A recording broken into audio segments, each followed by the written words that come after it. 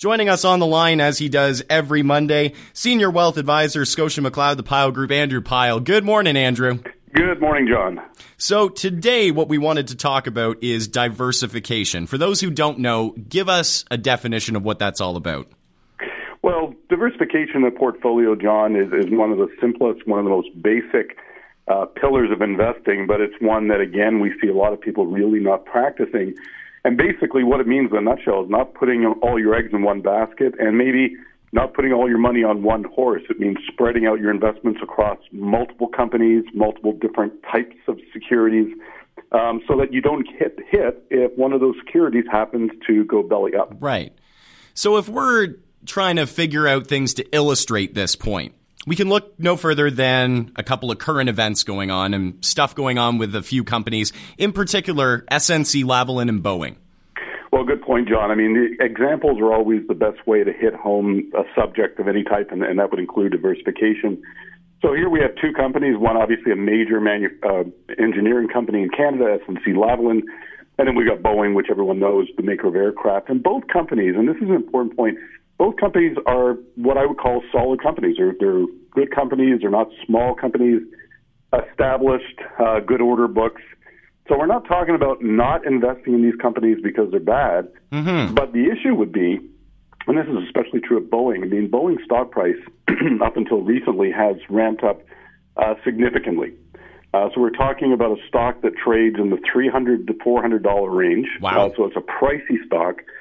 The market capitalization of the company, very large. It is the largest company on the Dow Jones Index. So when we hear about the Dow Jones Index, 30 companies, Boeing's the biggest. Yeah.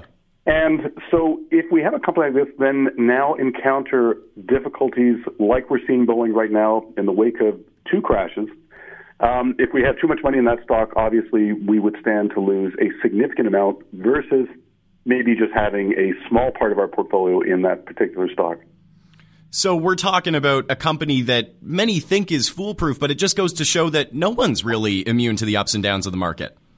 Well, exactly, John. And we could go back in history and pluck out a number of examples. For example, Nortel, another Canadian company where people lost a lot of money on. But I would argue to this day, John, that a lot of the money that was lost in Nortel was really due to having too much exposure in a stock that eventually did have some very serious problems and is no longer with us anymore. Right. But had we simply kept to the discipline of, well, we'll put a little bit in that stock, a little bit in this stock, people would not have seen their savings wiped out as they had in Nortel. And there's numerous other examples of companies that are solid or at the time solid, but again, at some point in time can encounter difficulties. So by diversifying like this, we're essentially minimizing risk, yeah?